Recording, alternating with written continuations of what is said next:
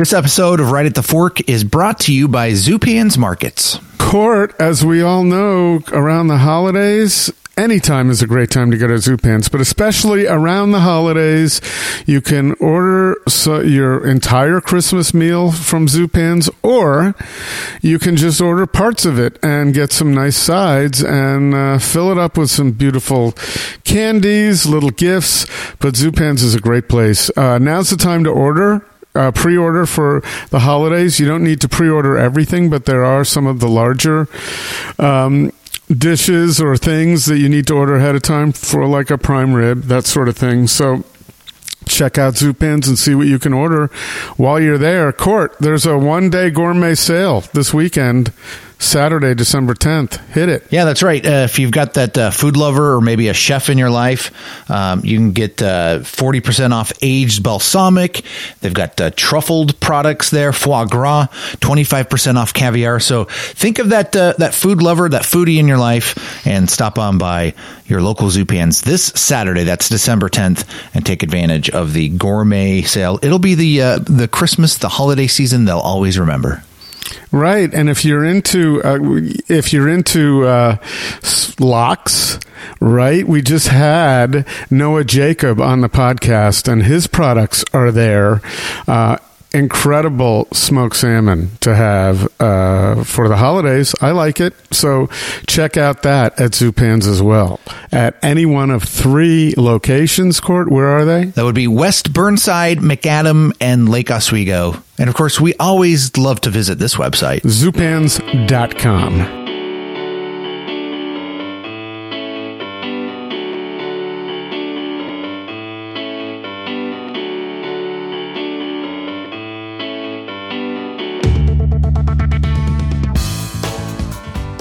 All right, here it is. Time once again. It is Portland's Food Scene Podcast, Right at the Fork, with your host, Chris Angeles from Portland Food Adventures. I just watched him on camera take a swig of water. He is hydrated. He is ready to go. I'm co-host. That's right. Well, this is no fair. It's one way. Yeah, we're still having some internet issues, and so I'm trying to help the system by not feeding my ugly mug down the line. I don't know if that actually matters at the end of the day, but... Well, maybe not with this platform. Who knows? Yeah. But yeah, we may as well help it along. Sure. And we don't need technical problems. Court, I miss the days when we could be in a studio, and that I don't think that'll ever happen again. And but this is okay. We've gotten used to this. Yeah, no, I know a lot of podcasters have fully shifted to the remote, operations simply because we were forced to do it, and it worked out.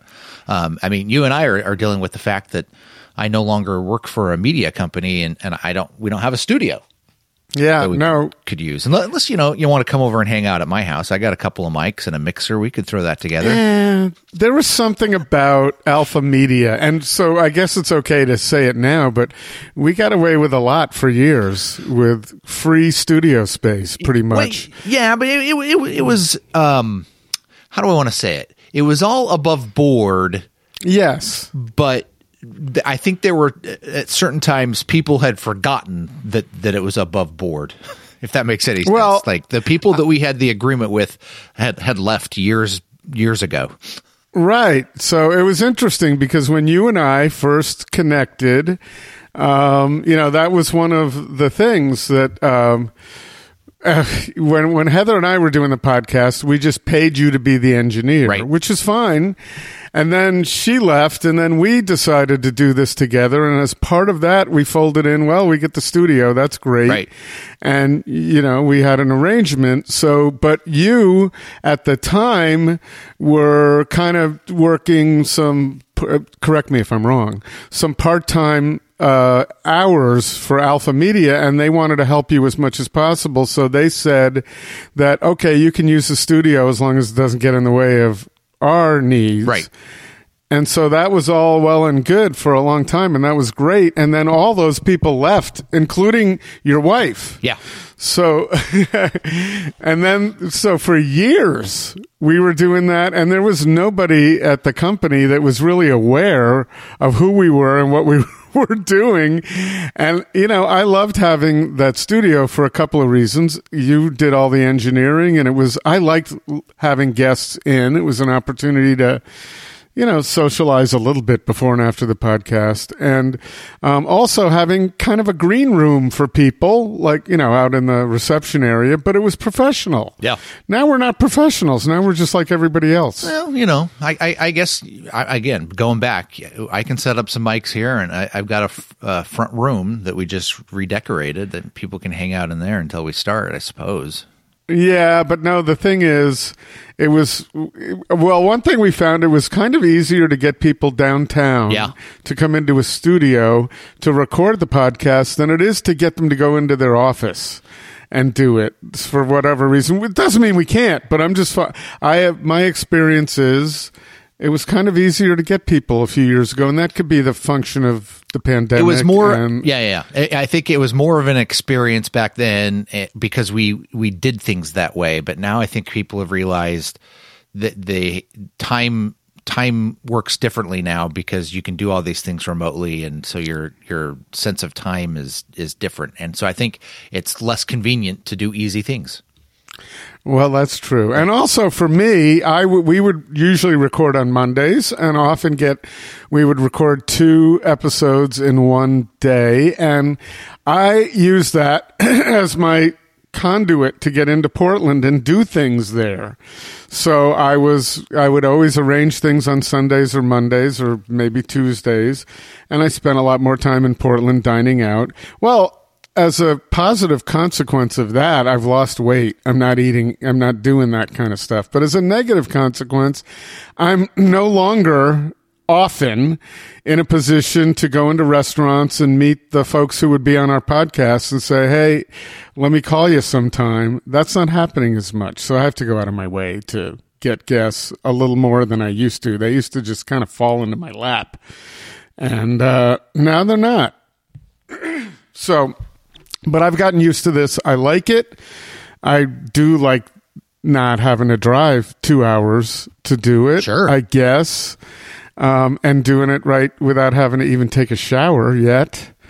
So you think of all the free time you've just cleared up on your schedule because of right. I can. So yeah, for the 4 hours round trip, how many episodes of whatever can I get in? So, you're watching the. We've been talking about this. We're both watching the White Lotus on HBO, which is down to its final episode this weekend. Is it the final one this weekend? Final episode this weekend. My wife Randy is just obsessed with it, watching all the videos that are on TikTok and Instagram. People's conspiracy theories about what's actually happening and what's going to happen. So we don't want to spoil anything there, but it's a visual treat. If you watch the first episode or the first season, which took place in Hawaii, very cinematic, makes you want to go visit Hawaii.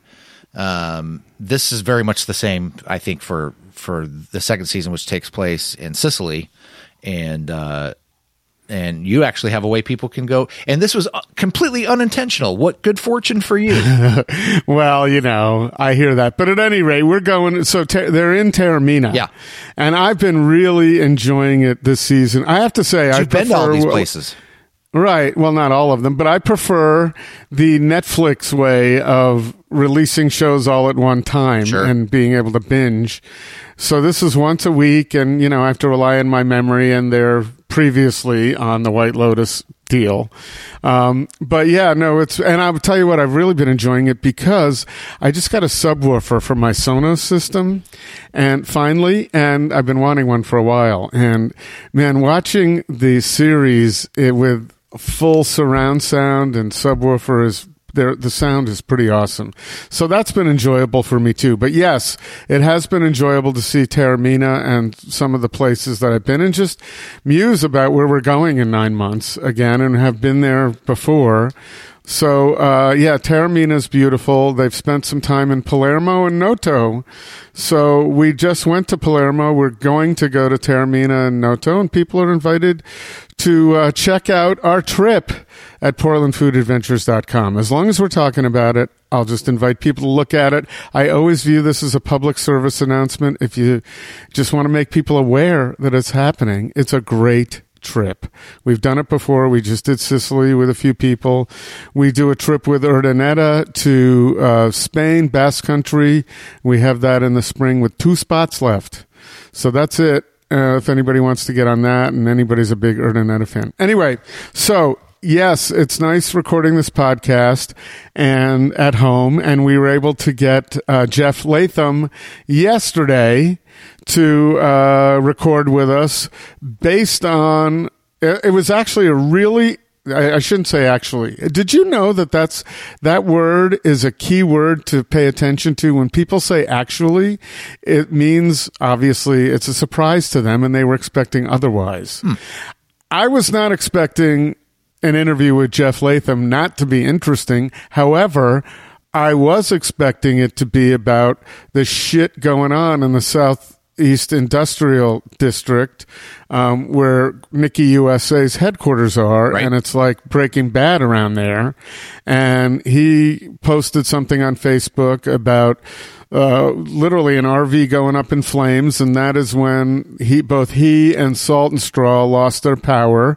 Well, of course, Salt and Straw has just a little bit of ice cream in freezers there, and he's got meat, and so it kind of hit ahead. And so Kim Malek at Salt and Straw put out social media. I guess maybe it was beyond that. I saw it on social media where she said she loves the city, but her employees are in danger. Not only from, well, they're in danger. They've had, knives pulled on them to and from work, and this kind of thing is happening, and there's no end in sight to the crime in that area and other areas, but in particular in that area.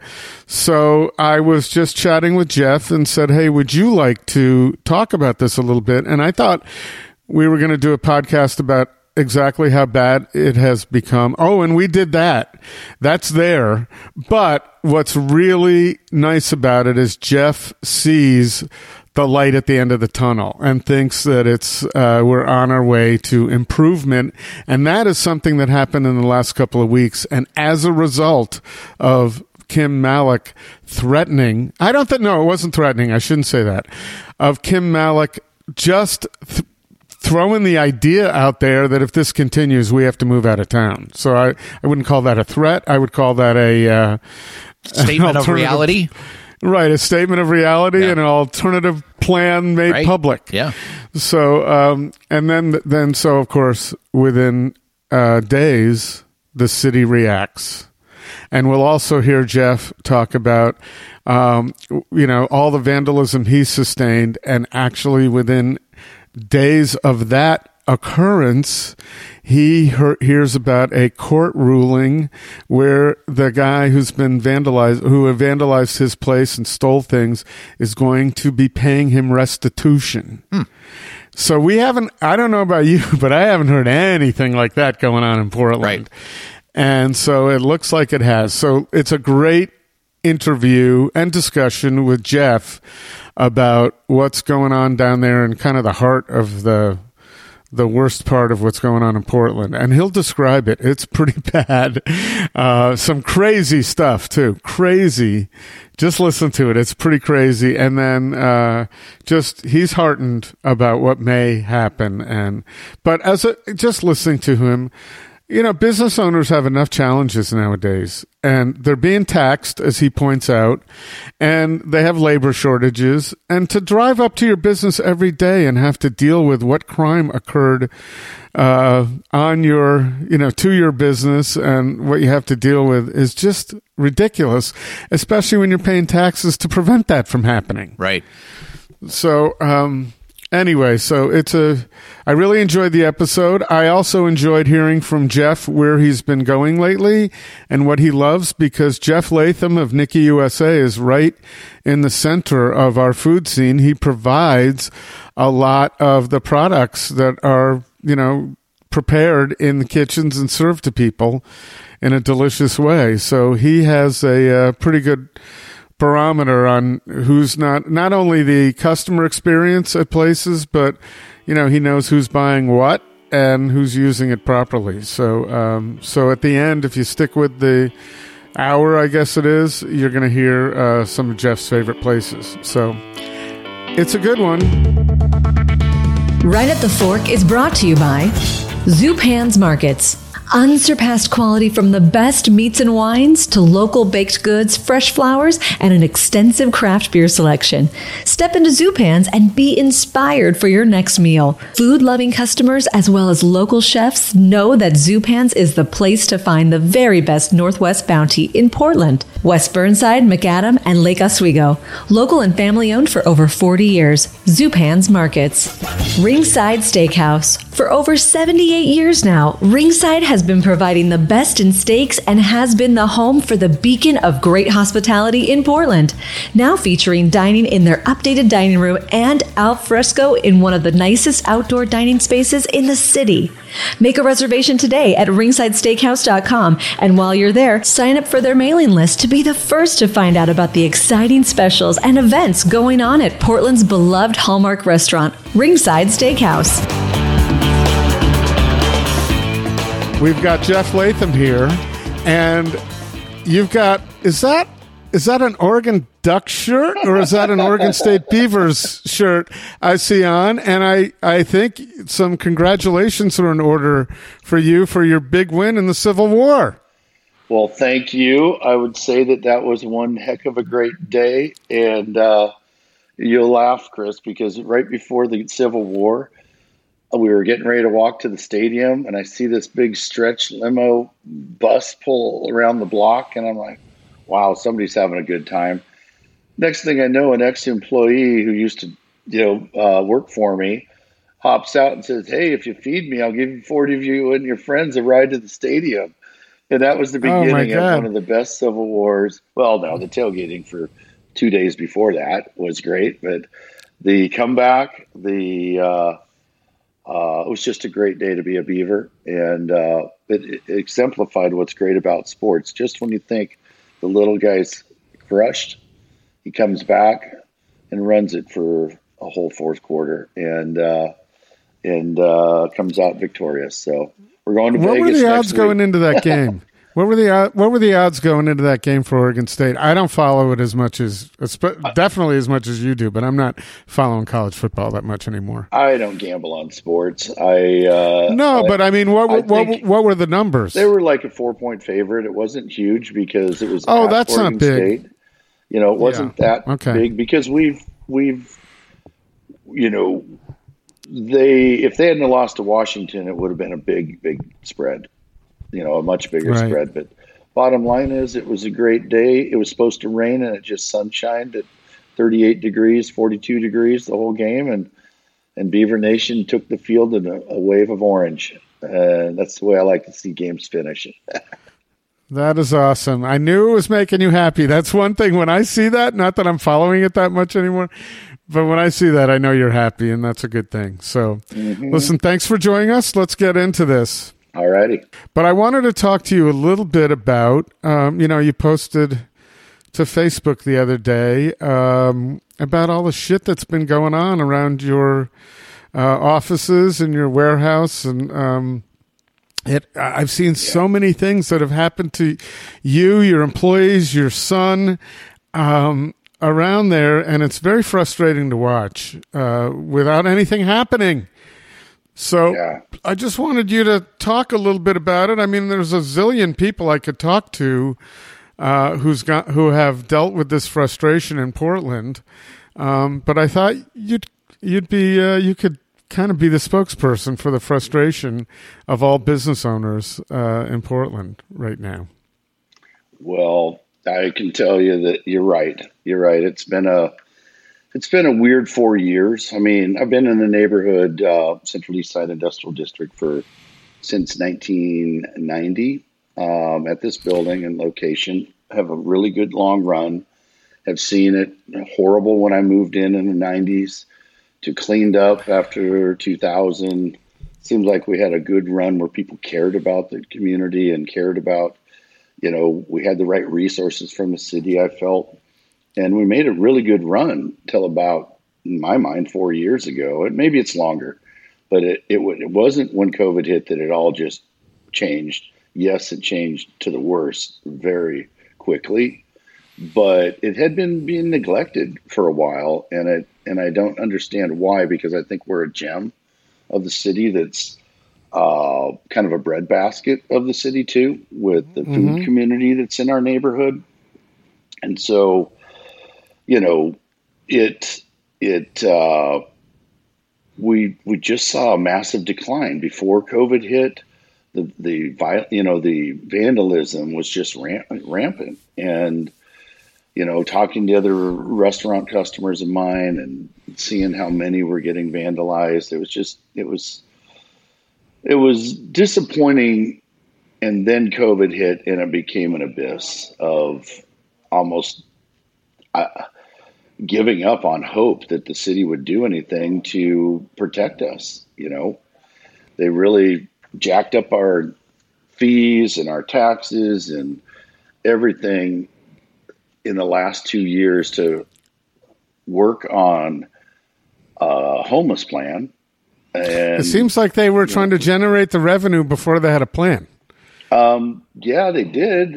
I'm paying taxes whether I make money or not, get to go to the city for cleanup. But unfortunately, we have a nice program called Central City Concern that goes around and cleans up, garbage. And that's what we paid for, I guess. But those people just go around the different meth RV rigs versus homeless RV rig, which most of those ones are doing something that's, not what we wish was happening in our neighborhood. I can go back to the day that right around when COVID first hit, and I had just finished watching the show like Breaking Bad within a year of it, before that. And right next to where, the incident that we'll get to that was between myself and Salt and Straw Ice Cream. This happened a couple of years ago. All of a sudden, a dude pops up out of the back of the roof of an RV in his hazmat suit. He just got done cooking stuff like they did on the show. And nobody's coming to them. Nobody's arresting anybody. Nobody's doing anything. It was like, whoop, COVID hit. We're going to have a hands off on the Central East Side Industrial District. And downtown too, I guess. I can't speak firsthand to it, but that's what I understand. I would believe that it's the same over there. It hits me in the face every morning when I come to work of how we'd cleaned up this neighborhood. It was clean at one point, and then we just got no help. There's no help. And I don't throw the police department under the bus at all in this. I think they were basically, hands were tied that they couldn't do anything about these people on the street until. And why is that? Why couldn't they do anything? I have my own beliefs, but I don't know if that. It's hard for me to understand when there's a group of people in it, that believe those people deserve to have a spot on the street and a spot in front of my office or in front of the next business's office. There's a lot of people that believe that, they deserve to have that. And in my mind, I've raised a lot of money in my lifetime to help people with other restaurateurs. Our industry is big at raising money for underprivileged people of all different categories, whether it be homeless, whether it be, lots of things that we've done since 1990. chefs have asked me over and over, and we've always done that because we want to help. And you're right in the middle of that all the time. I will say it's easier for me to say than for you, but oh my God, anytime there's some charitable event, you provide food, so everybody's coming to you. Can you do this? And I know over time you must have had to learn to say no so you could not go under. But yeah, you're in the middle of a lot of charitable, since I've known you and long before, I'm sure, a lot of charity in this city. So yes, I understand where you're coming from when you're saying you've had a big heart over the years and still do. Well, I love the people in our industry are people that care about other people. There's no hate. It's all about serving food for people, making great experiences, and all aspects, whether it's your pub or your highest end restaurant in town, we care. And so I've been fortunate in having a lot of great people to work with and give me opportunities to take our dollar and turn it into 10, or, just amplify that by a lot more. And I think that's what we've done over the years. But anyway, getting back to, the kind of apathetic approach to the since COVID hit, it's that we pay for our staff. I'll give you an example that it's just infuriating, but soon we'll get to the better part of this conversation, I think. But my employees, we pay like $400 a year for a parking pass, and that's a lot of money. And that's on the street. That's not for a private parking garage with security. This is just to park more than 2 hours at your job in the Central East Side. And It just keeps skyrocketing. Every year it's, massive increase percentage wise, just because. And when you can see, before last week, I bet I could have counted 12 RVs with full encampments on the sidewalk that you couldn't walk on anymore. And some of those have been there for over a year and never touched. But and not billed $400 or $800 or $1,200 because they're taking up 2 or 3 spaces, right? Oh yeah, I mean the crazy thing is, like, to top it off, they're worried about my employees, and my employees get a ticket if they don't have their parking pass on their car. So, but you turn around and you've got, what happened 2 weeks ago, the Monday before, our biggest week of the year, Thanksgiving, and our power gets knocked out and our internet gets knocked out because some people were allowed to leave their RV. They had started to clean up. And this is the worst one in the neighborhood, been there over a year, taken up maybe 80 feet of, they had all this stuff that just drove me nuts every day. I have to drive by it. Well, they moved the campment except for left the RV, and somebody torched the RV. We believe these kids that trashed my kid's car and stole gas from a bunch of our employees torched this RV. Well, the RV was right next to the power pole, and the power went out. We got ice cream on one side of the street with no power. We've got Nicky on the other side. We got 10 walk-in coolers and freezers. You got Olympic Provisions down the street that's got all this meat hanging and curing. So it was a pretty hectic day, but luckily the power company was able to get it done right. But I mean, it's so demoralizing that day while they're watching the PGE fix everything. The same guys that had torched this RV are back siphoning gas out of cars on the street in full view of everybody. And one of my managers had to run them off. Sadly, we didn't know that my son's car was parked right next to it, and it had an issue and he'd go to the shop on Monday. Well, they vandalized it over the weekend. We've got it on cameras. They basically had a party in my kid's car and broke 2 windows out of it and the windshield, trashed the dash. But, those same people nothing's going to, sadly, we let those guys out right now, and the system's kind of broken. Yeah. But, I mean, that to me, it's not like there's nuance to that issue at all, or it's not like, I mean, this is the United States. There is law and order. And yes, Portland's a liberal city, but it would be hard to argue that you got to just let that go. Those people need help. I'm sorry, what comes first are tax-paying citizens, right? And safety, yeah. Right? So, and that sounds crazy. I mean, I think that you start right at what I mentioned before. They're not paying for that space. So why are they able to stay there over a day without getting ticketed first, then towed?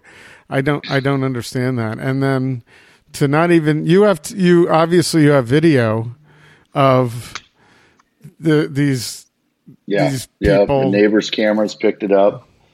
But the crazy thing is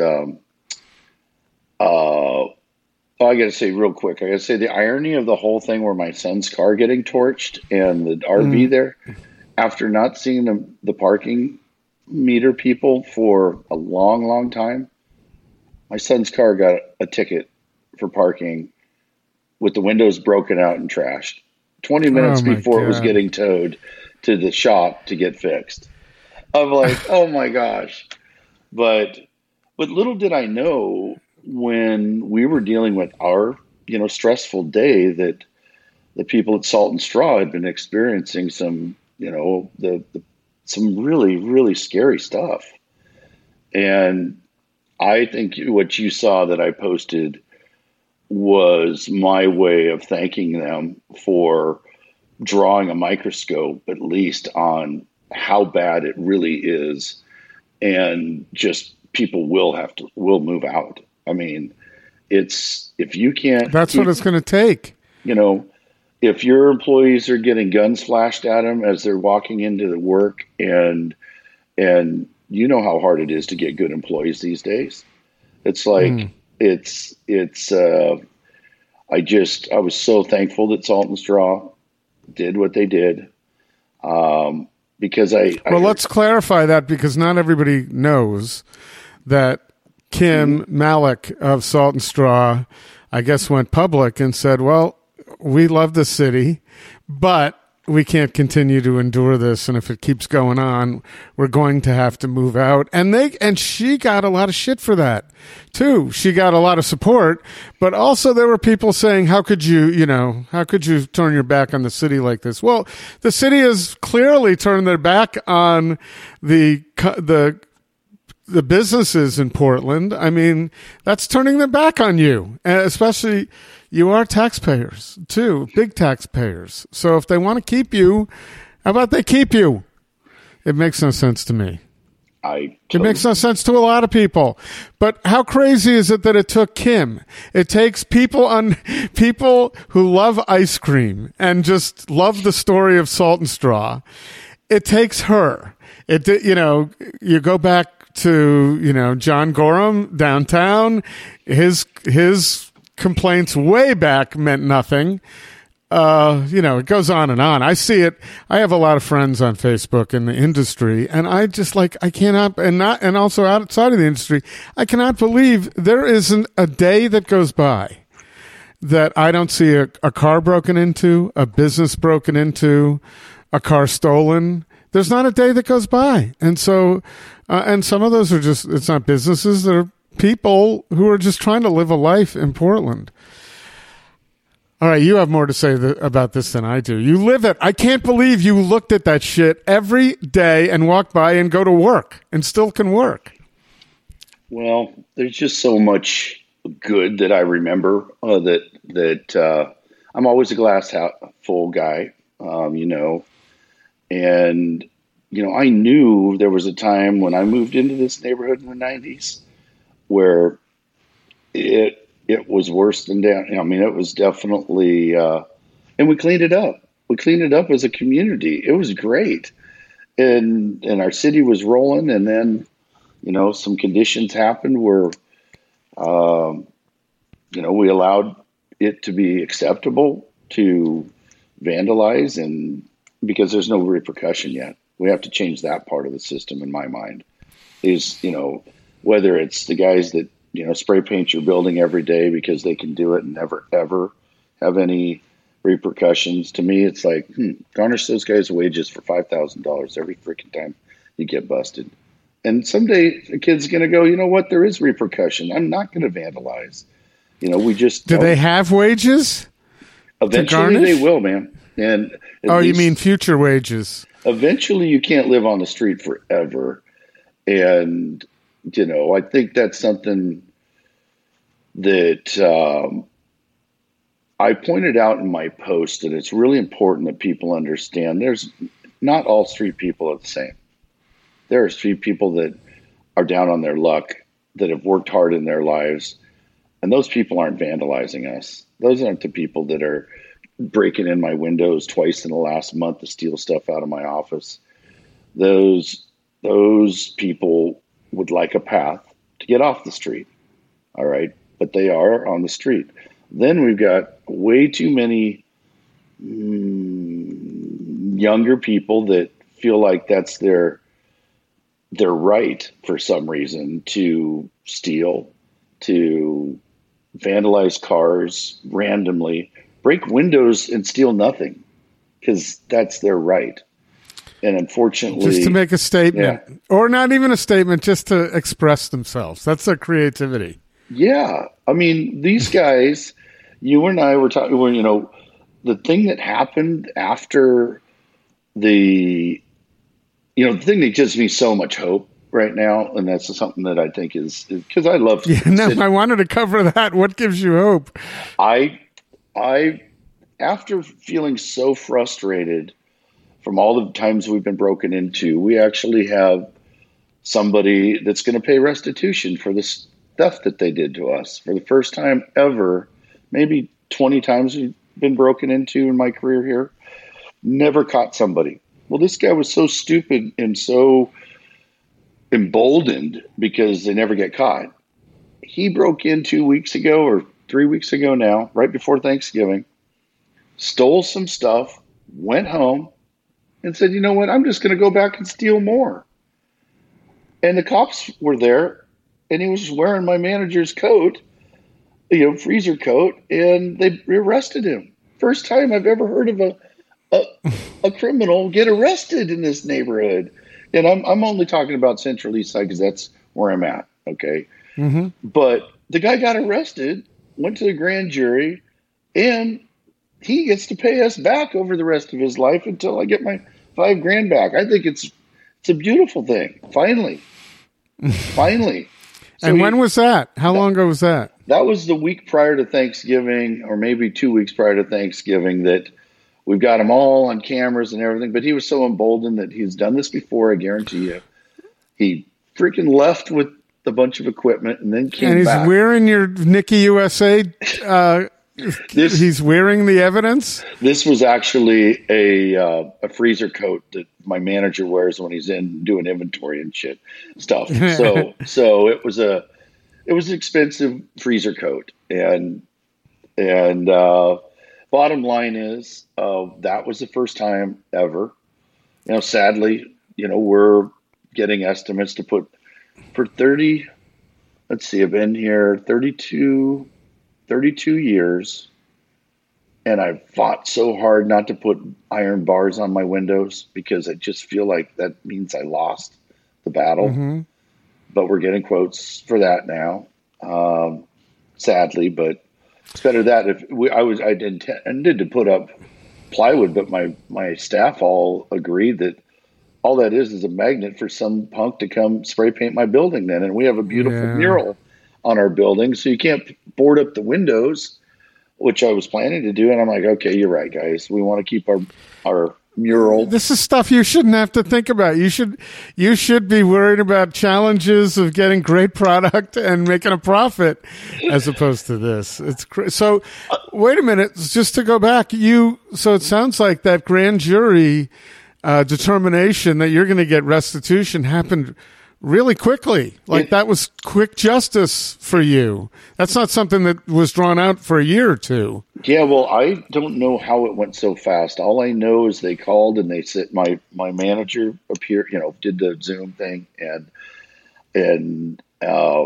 he was a part of it. And then within 2 weeks, they're like, okay, all your theft, the thousands and thousands of dollars of equipment that he stole, he's going to be liable for and has to pay restitution. I'm like, I was floored. I just found that out last Friday, and I'm like, oh my gosh, there is hope.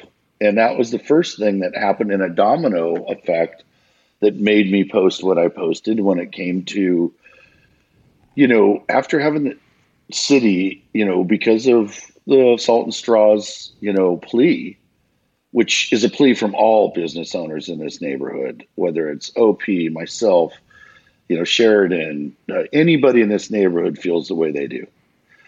And the city met, and I didn't go to the meetings. I can't tell you exactly who met. All I know is within 24 hours, they came up with X amount of money to focus on getting after the craziness that's been happening in our neighborhood. And I came to work the next morning, and I was so freaking happy because this other van that was another meth den right next to Office Depot that was 40 yards from my front door, been there for months and months, no tires that have air in it, no nothing. And the kids would just come and hop in and do their thing inside, of course, and then move on. Well, the police came to tow it, and I'll be dang if the guys that vandalized my kid's car and torched the RV, which I believe, I can't prove that, but everybody in the neighborhood believes it, they were upset with the police for towing their van. They pulled into Office Depot's parking lot like 40 feet from where 3 squad cars were, and 6 great men in blue were here helping us. And they were sitting there waiting for the police to leave so they could get whatever they were hiding inside that piece of crap.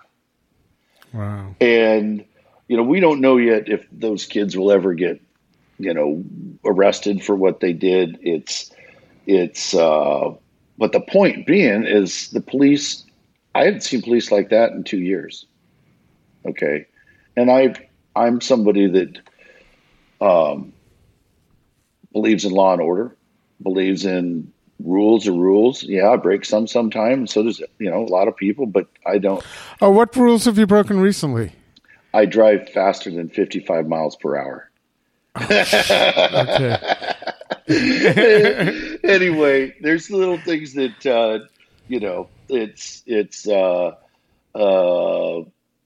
there's just, the bottom line is. So let me ask you this. What were the police doing for the past 2 years? If they weren't towing,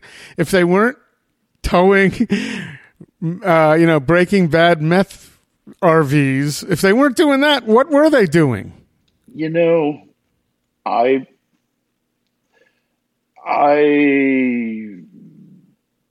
feel like they were asked to stand down, to be honest with you.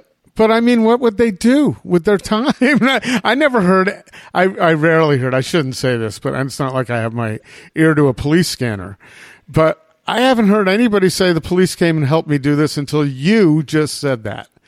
That's the first time I've really heard anything like that in a long time. I'm sure it's happened, but I haven't heard anything like it. And I wonder what they were doing. I mean, I'm not anti-police either, but as you said, you don't want to blame them specifically. They took their orders from above. But what were their orders? That's what I want to know. What were they told to do?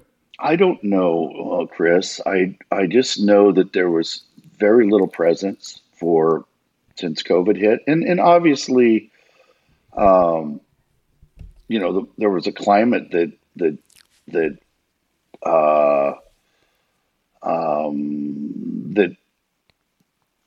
basically was discouraging their presence, I guess. And I see a lot of both sides to this, but the bottom line is police are there to protect us, to protect our employees, to protect our property.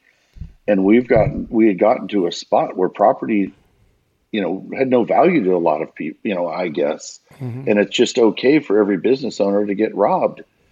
And honestly, in the police's defense and the district attorney's defense, if you arrest 300 people for crimes against other humans and you don't have enough defenders to defend them, so you just let them back out, what is the deterrent to these people robbing me again? Or, there was no deterrent. And so I would be discouraged too if I was a police officer that, I'm not saying they were discouraged. I'm just saying that I feel like if I was one of them and I was busting my butt to get all the data, which is even harder to get now because it's almost like you have to prove it to another level, but they go through all the process, arrest people, charge them, can't get them defense attorneys. This is a travesty. Yeah, that's an interesting problem. I've never heard of it ever before until 3 weeks ago. Oh, we're just going to let 300 people out. That's not fair for the rest of us. Well, and they don't have that, and they don't have the places to put them, and that's an interesting problem, and it's not something that can be taken care of overnight.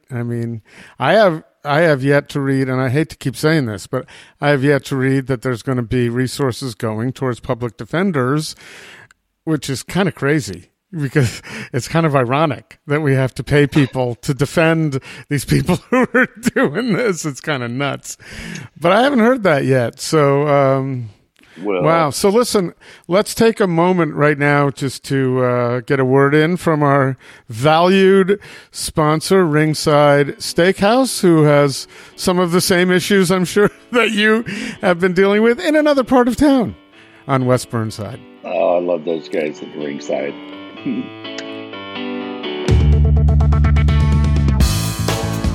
Hey, Chris, let's pause just a moment to talk about one of our favorite places to eat, RingSide Steakhouse. And one of our favorite places to think about the holidays as well.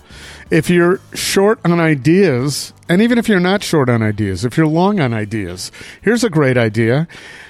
RingSide has a special offer on dining cards. So when you purchase $300 in RingSide gift cards, you get an extra $50 you can use for yourself.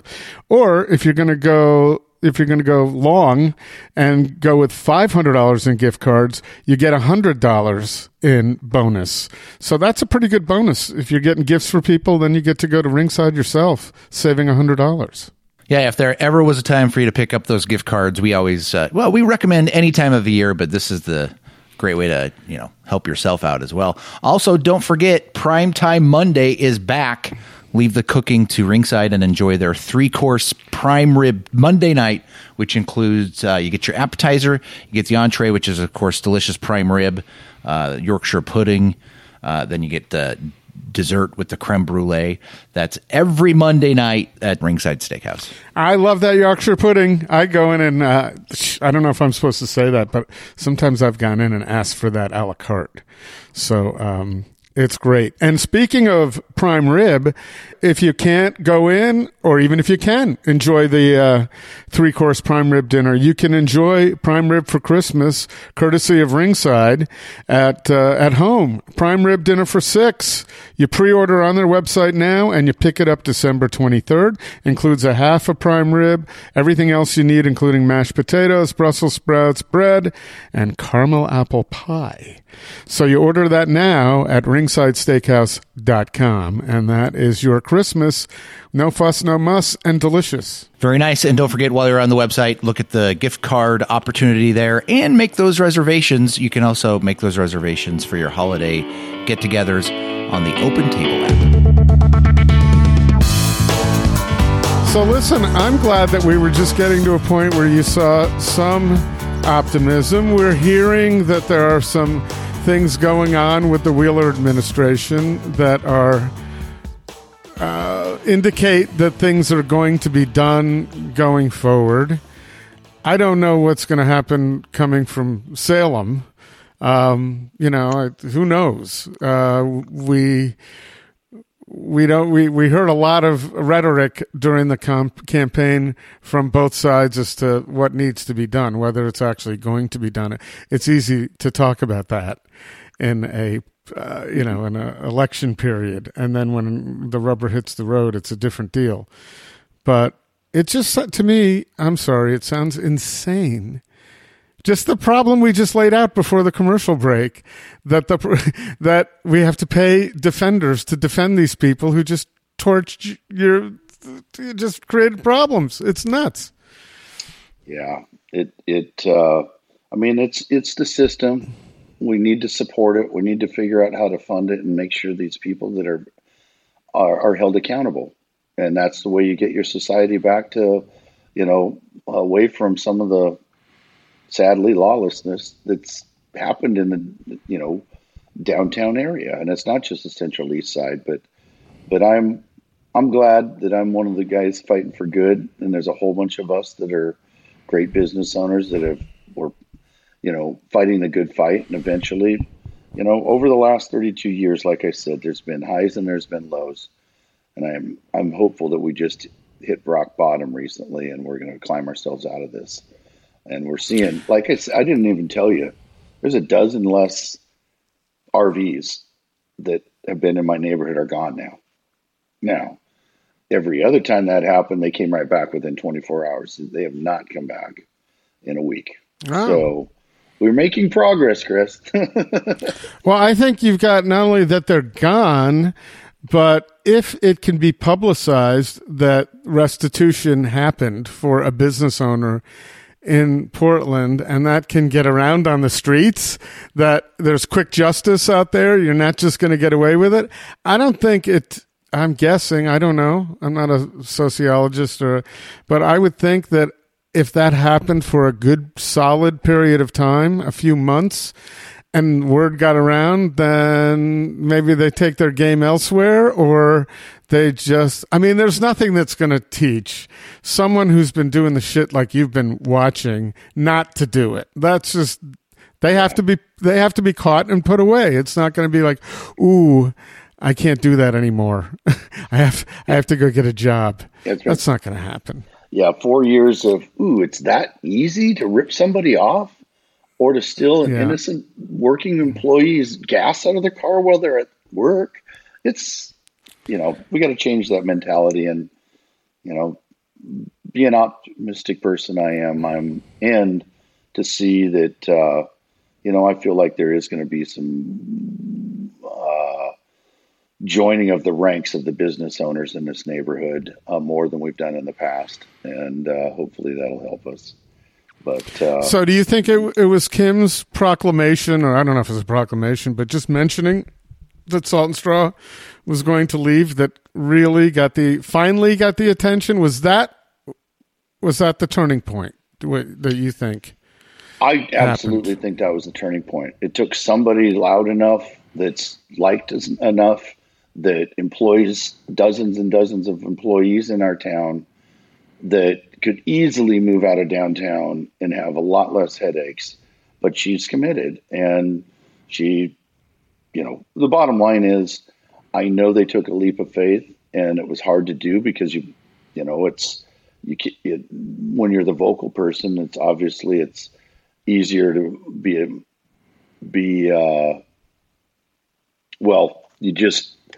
it's easier, one of us had to step up in a big way, and I'm glad that their microphone was big enough to be able to get to the right people, because it happened so fast after all of us feeling hopeless that we just have to build into our budget. We're going to lose tens of thousands of dollars every year from vandalism. And everybody, that's a big tax to feel like you're getting zero back from that. At least when you pay taxes, you feel like you're going to get something back, maybe. But no, that's just down the toilet. And not only that, it's depressing to look at It would be easier just to write the check and not have all the vandalism to look at, right? You probably, if you had that, listen, here's your tax. Here's your tax to not look at the vandalism, pay it. You probably would say, all right, I'll pay that. But it sucks to pay it and look at it at the same time. So, yeah, I'm sorry. So, and it happens to so many good people. It's just such a shame. So I'm glad to hear that you think that we may be turning the corner, and it may not be. Maybe we could sit here and speak a year from now about the way it was. And we've lost a lot of operators. I mean, people you know and love, and you can't attribute all of it directly to the crime in Portland, but you kind of can, where you have operators. You just said that you're, an eternal optimist and you like to look at the glass half full, and I think a lot of people could.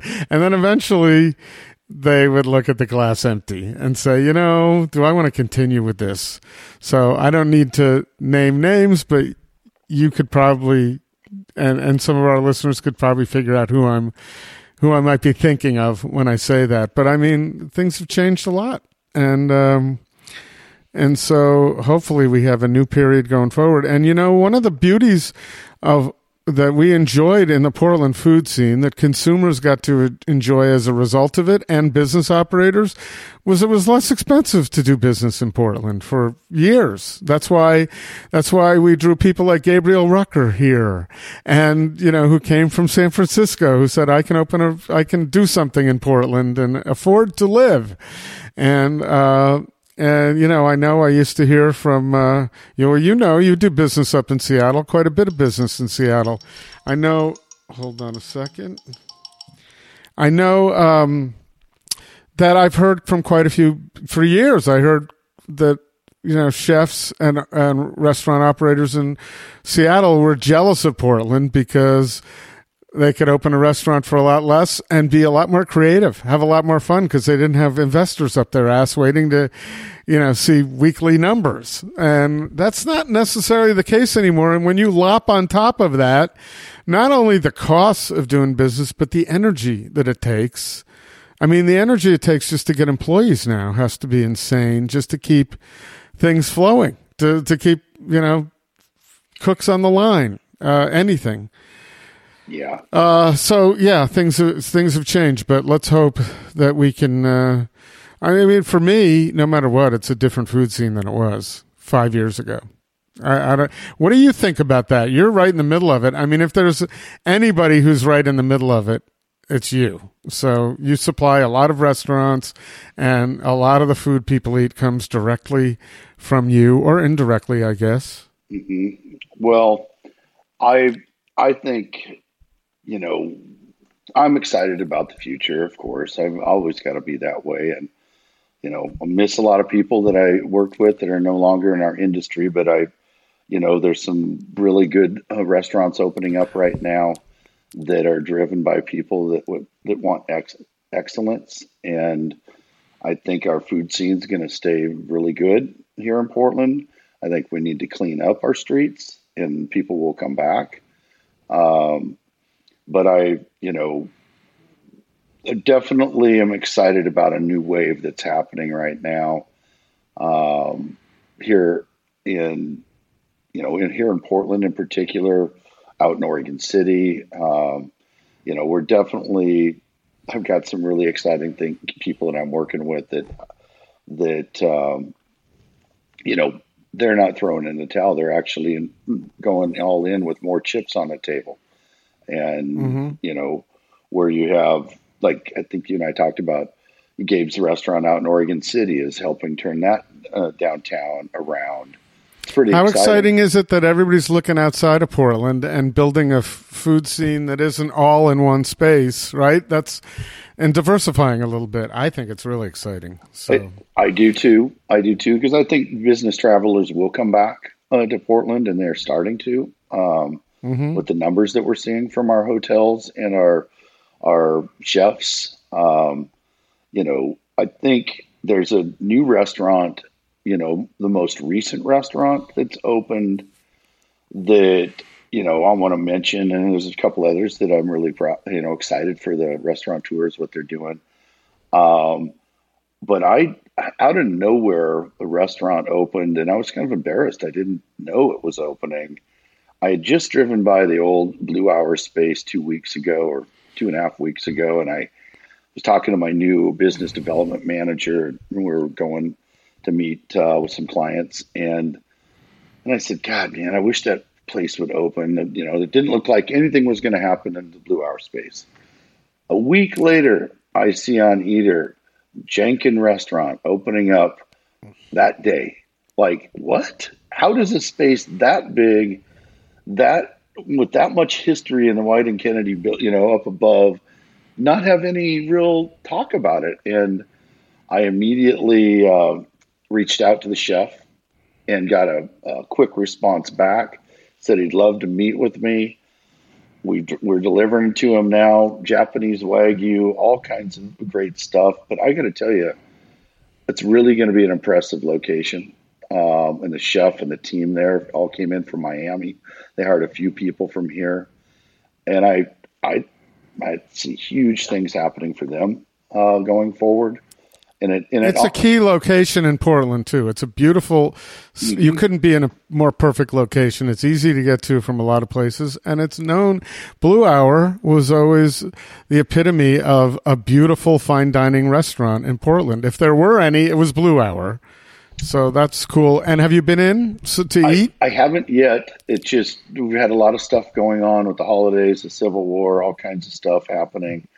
So soon I'm going to, but I'll tell you what, if you watch his Instagram and the restaurant's Instagram, he's got A5. I mean, we're delivering some really special A5 to him today that he does on a hot rock. And I think Chef Rodrigo is going to find a really good home here. And it's really impressive what they've done inside the restaurant. I've been in not to eat, but in to deliver and talk business. So that's some new life and blood into our restaurant scene that they wanted to go low key and just open quietly so that because it is a huge space and, right. And you want to get things down before you have a lot of people. And you want to start slow, I think. Unlike, I bet you Khan just went balls to the wall right off the bat and they're doing fine. I know. A lot of buzz around that.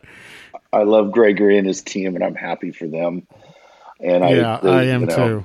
When you can book your restaurant out, for a month at once when you release your tickets, I don't think anybody's ever done that in my history of me being in this business. We're seeing Notaguro do it. They did it in the past, and they're doing it again. But they don't have as many seats. It's not the same thing. So I'm glad you brought them up. I love those guys, and I'm so happy. I love Ryan and Elena so much. I've got that's another one that's reincarnated and really, really great people behind it that deserve good things to happen to them. There's another one, Heavenly Creatures from Aaron from St. Jack, which is another one I'd like to plug. Aaron and his team always does great work. Just more of a wine bar with lots of different hams and different things. But we have some excitement happening of new things happening, and it makes me, beyond happy to know that it's not a steady decline of watching people migrate out of the business. We do have people coming in and bringing new excitement and new blood. Hey, there's real estate to be had. So I think that's the key. It's not going to just sit there. Somebody's going to fill it at a certain rent. And I think that's part of that is I think part of the equation, that there's beautiful spaces that have good track records of attracting people. So that's cool. I appreciate the fact that you went right to, as part of the discussion of optimism in Portland, you started going into some of the places that you're happy about. So let's do this. You've talked about it. This is putting you on the spot, but I don't think it's putting you too far on the spot. You talked about some of the new places that you're excited about. What are some of the places that have been around for a long time? See, those are the places that need that could use some of the discussion because they're not the next new shiny thing, and they've been around. The places like RingSide, and they're doing well. It's not like they're calling out and saying we need help, but there are, restaurants around. Like, I know you're a Le Pigeon fan. You would say to anybody, I'm guessing, knowing you well enough, if someone came into town and that had never been to Portland and said, Geoff, where do I have to go? I have a feeling Le Pigeon would be on the top of your list. Are there any others that aren't new, that have been around that people know can be a great spot for you? Oh, well, I always, love Ox. Greg and Gabby Denton do phenomenal work. Muka Asteria downtown is another one that I really like. Like Sean Restaurant, which is one that never gets any press, but it doesn't. But there are a lot of people in there. It does pretty well. He buys great ingredients, and I've never had somebody come into town and go, "Oh, I had a bad meal there." Because it's always one, let's see, Spanish. Is it Urdaneta? Urdaneta, absolutely. Oh my God! Those are my guys. They're my people. I love Urdaneta. Man, you go in there and you just have a great time. And sadly, we lost another good Spanish restaurant in the last year. But a few. I'm glad that guys at Urdaneta are doing great. And, So listen, shameful promotion, but Geoff, you've talked for years that you'd like to go on one of our trips. Mm-hmm. And if you love Urdaneta, we do have the last 2 spots available for our spring trip with Chef Javier and JL and Andre, who you must know. Oh, gosh. Urdaneta. So we have 2 spots left, and we would love to shoehorn you in somehow.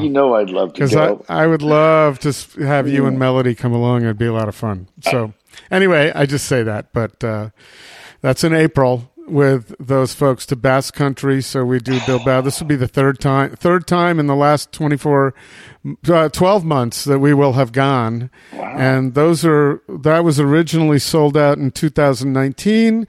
Pandemic hit 5 weeks before the first time we were going, and we had everybody, I would say 80% of the folks that put deposits in 2019 have finally already all gone. And we had a great time. So this new one in the fall is all new people who are we've generated since. Anyway, I would listen. I'm not putting you on the spot, but man, I would love to fill those last 2 spots with you two. That would be so fun. I would love to go. We're in the middle of hopefully the house remodel at the farm will be finishing about that time, and oh God, I dream of going with you because I know it's going to be a blast for everybody that does. We have 2 other people going through a house remodel who said if we could do it later, we'd like to move. And I just informed them we're not necessarily doing. We may, but we're not necessarily doing at least for a year. So they're going to go with their house building. They're building a new house.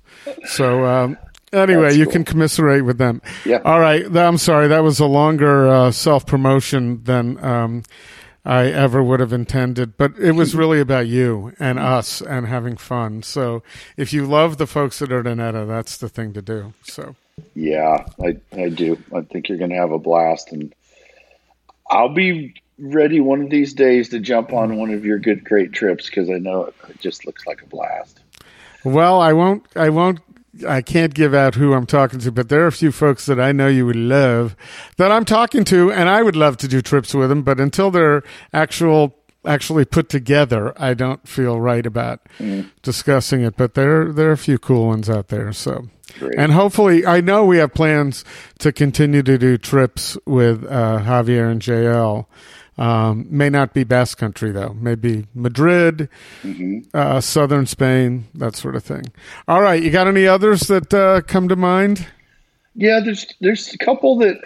So Mediterranean Exploration Company is somebody that I just love their food and what they do. Probably move more lamb of our great Oregon lamb than any other restaurant in town. And then somebody that I really enjoy is Andina. Andina's been around forever, and they fought hard with that huge space through COVID and putting out some great food these days. Serato is another great one in my mind. I heard someone say the best meal they've had in years was at Serato recently. And you know what? Speaking of Serato, we did a Portland Food Adventures dinner that was Nicky focused. Would you? You got That's like 10 years ago. I know you got to really draw on your brain to say, "Hey, that's what we did." But yeah, that's what it was, and it was great. And that was, There. So who's the chef there now? Tony's still the chef. Tony's still the chef. Yep, he's actually recently got promoted, and he manages that kitchen, and he's overseeing other properties in that group. Clyde's Prime Rib, the Lighthouse. They have a lot,